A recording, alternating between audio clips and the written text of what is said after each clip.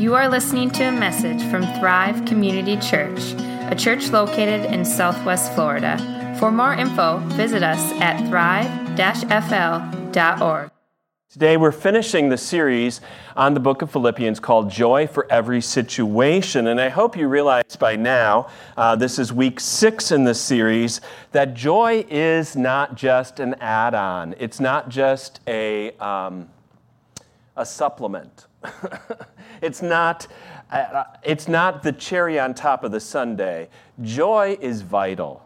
Joy is so important because joy is not about just the present. It's really about the certainty of the future that we have in Jesus Christ.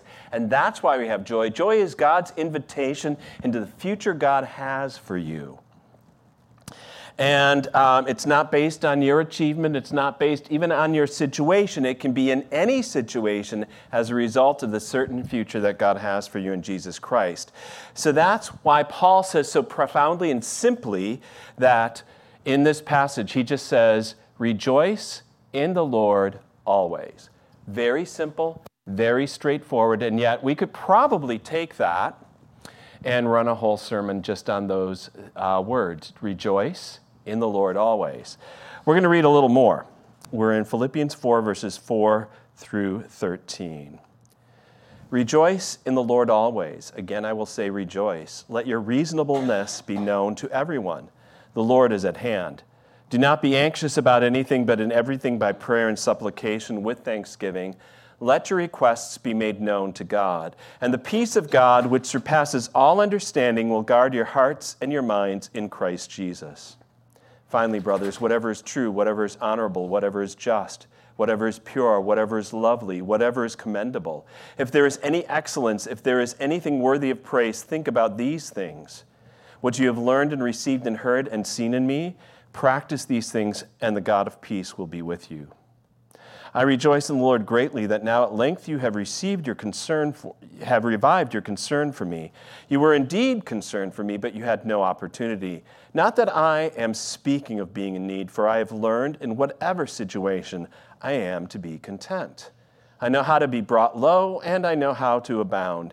In any and every circumstance, I have learned the secret of facing plenty and hunger, abundance and need. I can do all things through him who strengthens me. I don't know if you realize what a contrast this letter of Philippians is to the Mediterranean world and culture of its time. Gregory Bloomquist, in his scholarly work, remarks this. He says, Mediterranean antiquity was marked by a profound pessimism concerning life.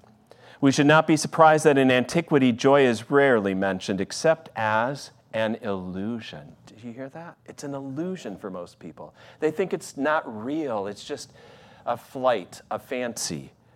This is true for the philosopher and the elites. It's much more so for the vast populace that had no opportunity for philosophical or scientific reflection. They knew in their experience of life that their religion was a religion of festival, that an ethical component that aroused anxieties it could not allay because it was not a soteriological religion that could reassure the faithful by organizing their lives in this world on the pretext of securing salvation in the next. Okay, scholarly, right? So what in the world is he saying? He said religion in ancient Rome was an escape. It was a momentary, let's just celebrate, party a little at the temple, get away from things, but they knew that it wouldn't change anything in their daily life, nor especially their future. There was no joy. Joy was an illusion. So what did they do? They attempted to find happiness in momentary things. Because there was no direction, there was no day that God was bringing forward into their lives, no promises from a God who cared about them. I get the feeling, don't you, that we're kind of back in that day and age? It may be the 21st, but it feels like the first century in the Mediterranean world. There is a profound pessimism throughout our society. I've been seeing this recently in the last decade or so, maybe exacerbated by both our politics and the pandemic itself, and yet few people, regardless, see their future much brighter than their past or their present. We're kind of like, yeah, we're just getting by.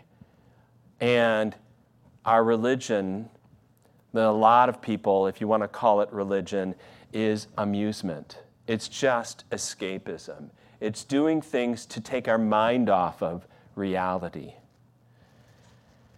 Today, though, we're going to learn that Paul talks about joy in the most real, vibrant sense possible, in the reality of his life, which was not easy, and how that joy in chapter 4 here is going to show us that it will reduce anxiety, it brings contentment, and it centers on goodness. And in those ways, you've got something, such a contrast from right now, the culture that is around you. First of all, joy actually reduces anxiety. Paul writes, "Do not be anxious about anything, but in everything by prayer and supplication with thanksgiving, let your requests be made known to God." Now, what's fascinating is that Greek word there for anxiety or anxiousness is merimnao. And when you look at the derivative, it means to be drawn apart, to be kind of split up. It means to basically be falling apart or falling to pieces. Haven't you ever felt that way, where it's like you're being torn apart, things are going in all different directions? That's what anxiety is all about. And instead, Paul says, you can see how it all is coming together. Now, my intuition is that you're probably a little like me in the last 5 years or so. I don't know if it started with Irma or the pandemic or exactly what, but my anxiety levels have been higher than ever. You know, and our whole American culture feels like it's being split up into pieces, going to pieces. There is no sense of consensus anymore. We don't have a moral standard that everybody agrees to. The economy, the whole world order, few things like they're coming together. Everything seems like it's just falling apart. When Paul wrote, it felt much the same way around him. And think about this. Paul was not writing from some Mediterranean resort, sipping on some little drink on a chaise lounge next to the sea.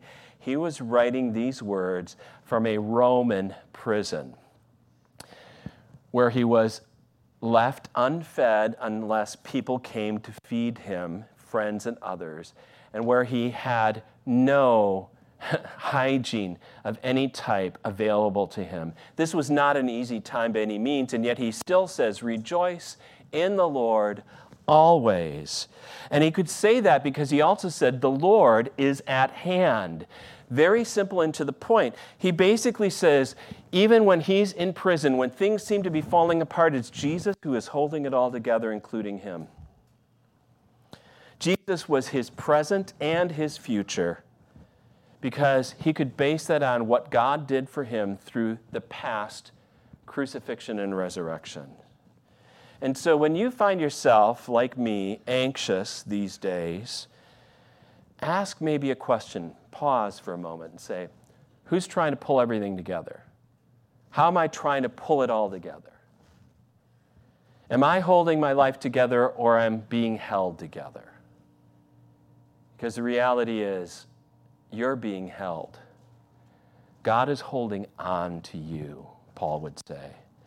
And you can lift up all your anxieties to the Lord, and God's peace will be yours, because he is bringing you together. He's going to make it all work out, as James said so well in the prayers as well as the songs. God is working all things together for good. Or as Peter would say in his letter, cast all your anxieties on him because he cares for you. You have a God who is fully human in Jesus Christ, who knows firsthand anxiety. Do you realize? What do you think those bloody, sweaty drops were in the Garden of Gethsemane but anxiety off the chain? Or the cry from the cross itself, my God, why have you forsaken me?" Except anxiety overcoming Jesus. And you have a Savior who is right there. The Lord is at hand, right with you through it all. Now, I say joy reduces anxiety. I don't say it eliminates it. Sorry. You're still going to have some anxiety, but you know where it belongs. You know who can handle it, who has handled it, who's taken care of it. And so you can have what I would say is some buoyancy in life. Do you know how something floats? The storm might be there, but it still is floating on top of the water. Joy brings buoyancy even in the midst of a rough seas. So Paul had some buoyancy. He wouldn't sink, even though so many things were going, quote, wrong around him. He writes in his second letter to the Corinthians this: "We have this treasure in jars of clay to show that the surpassing power belongs to God and not to us. We're afflicted in every way but not crushed, perplexed but not driven to despair, persecuted but not forsaken, struck down but not destroyed. Always carrying in the body the death of Jesus, so that the life of Jesus may also be manifested in our body." So that uplift, that buoyancy comes from the focus that no matter what I'm going through, Jesus is right there with me. He has taken me through it. He's gone through it himself. And I have a future, certain and secure. We do live, as Charles Taylor talks in his book, it's titled This Secular Age. We live in a secular age. Do you know where the word secular comes from? It comes from the Latin word seculum. And seculum actually means kind of the cycle. Now. It's nowism. It's the fact that it's just now. All I've got is now. Tomorrow's the same. Yesterday's the same. It keeps happening the same. It just goes and repeat, rinse and repeat. We keep going around in the circle. And people in our secular age are living just for today. They have no future before them that's certain and secure. And therefore, joy is missing. And anxiety goes up. If all I got is now, boy, it's not enough. Eugene Peterson puts it this way. He says, the contrast between world and church in this regard is stark. American culture is doing its dead-level best with its celebrities, consumerism, and violence to keep us in a perpetually arrested state of adolescence. Yet all the while, the church is quietly and without false advertising, immersing us in the conditions of becoming mature to the measure of the full stature of Christ. You've got a direction. You've got a purpose. God has a goal for you. He sees you in Christ being full and complete, mature, and therefore, he's holding on to you. That what he has begun in you, as he says at the beginning of this letter in Philippians, what he began, his good work in you, he's going to bring about to completion on the day of Jesus Christ. So joy reduces anxiety because you've got a future that's secure. And joy brings contentment, our second point. Paul writes, I have learned in whatever situation I am to be content. So the word for content here is actually an important Greek word. It's called autarkeia. Arche means rule, and auto means self. It's basically self-sufficiency, independence, rule. And in the Greek world, it was the number one value, the virtue they all wanted. I'm independent. I can do what I want. I don't need anybody. And Paul's saying he's content. He's using this word, but in a different way. Because Paul understands, I think the reality is anybody really independent of everybody else? Is anybody truly self-contained and needs no one and nothing? Have you ever tried to do that?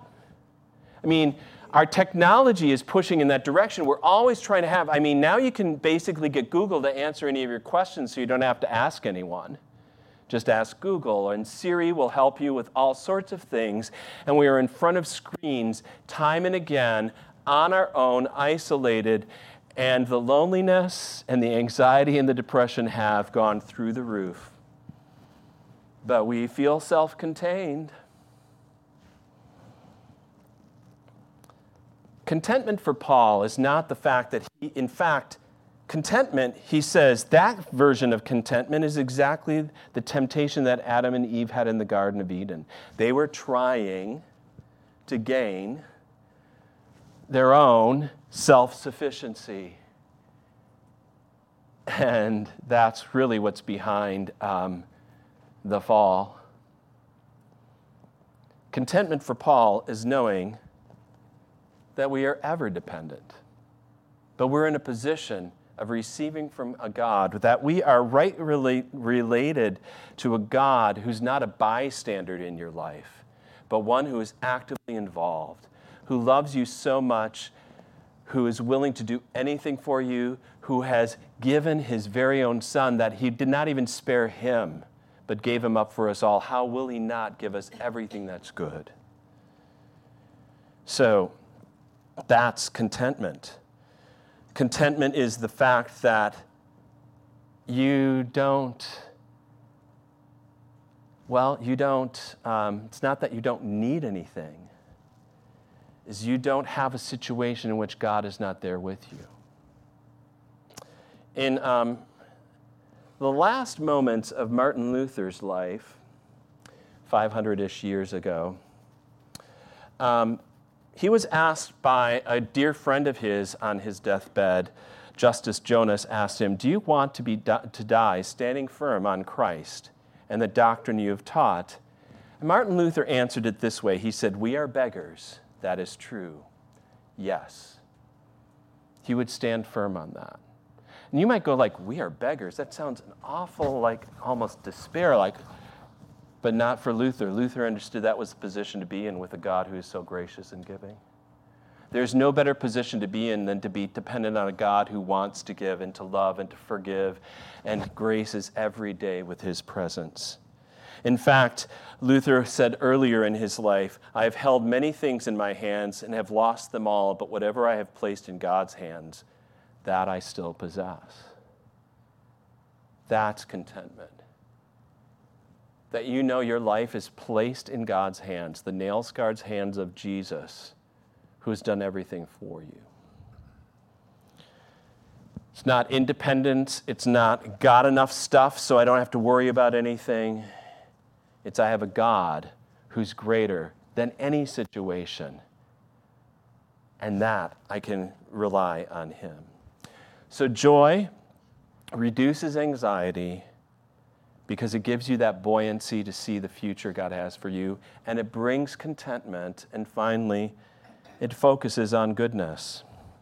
Paul says, you don't need to know, he says, what you need is how to think more than all the information that you have. He says, finally, brothers, whatever is true, whatever is honorable, whatever is just, whatever is pure, whatever is lovely, whatever is commendable, if there is any excellence, if there is anything worthy of praise, think about these things.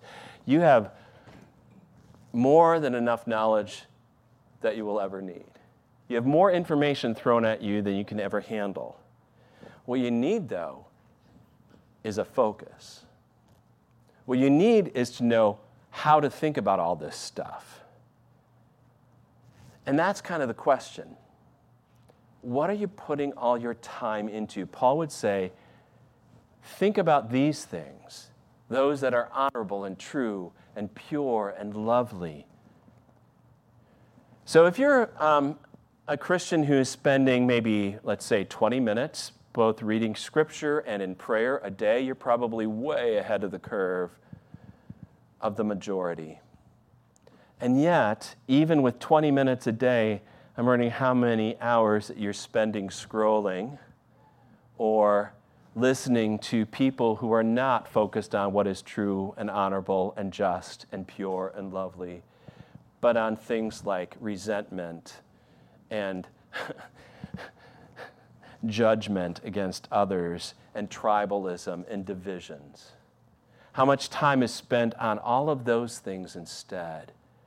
And you wonder why our lives are filled with worry and anger and bitterness?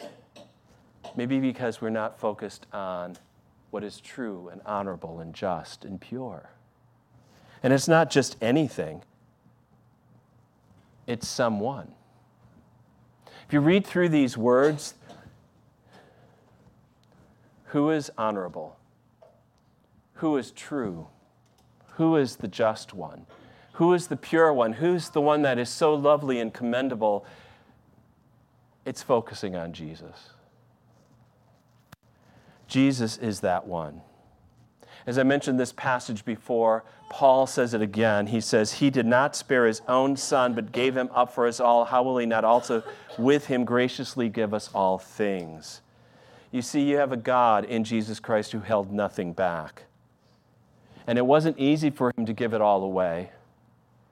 He gave an entire life away into death so that you could have his life. He took our sin to give us his righteousness. He took our fear to give us his confidence. He took our hopelessness to give us a future with him. So as we come to the end of this series, Joy for Every Situation, I want you to specifically know that you've got a joy in Jesus Christ, a future that is so certain and so true that nothing can take that away from you. You've got a God who has done it all for you and who will never let go. In all these chaotic times and all this time of pessimism in our society, all it does to me is show even more why Jesus came, what he was about, and why we can have joy in every situation. Let's pray. Lord God, I thank you this day. I thank you for this letter that Paul wrote from prison to a small church like us in the midst of a very pessimistic culture. I pray, Lord, that you would, we know what you have done in your Son, Jesus Christ. I pray now that you would open our eyes to see it more clearly so that we can truly show your love to others and live in a joy of the certain future that we have because of what you've done, Jesus. I pray that Thrive would be a community of joy, where we celebrate with one another, encourage one another, speak the truth with one another, and love one another, Lord.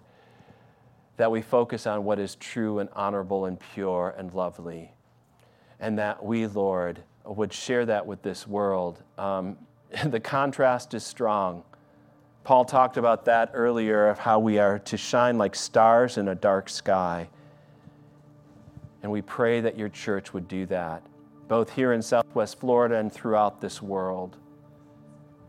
We need you, Jesus, to be working through us for the sake of your kingdom. May your will be done and your kingdom come through us to others, that they too might have the joy that is available to them as they trust you. All this we pray, Lord Jesus, in your name.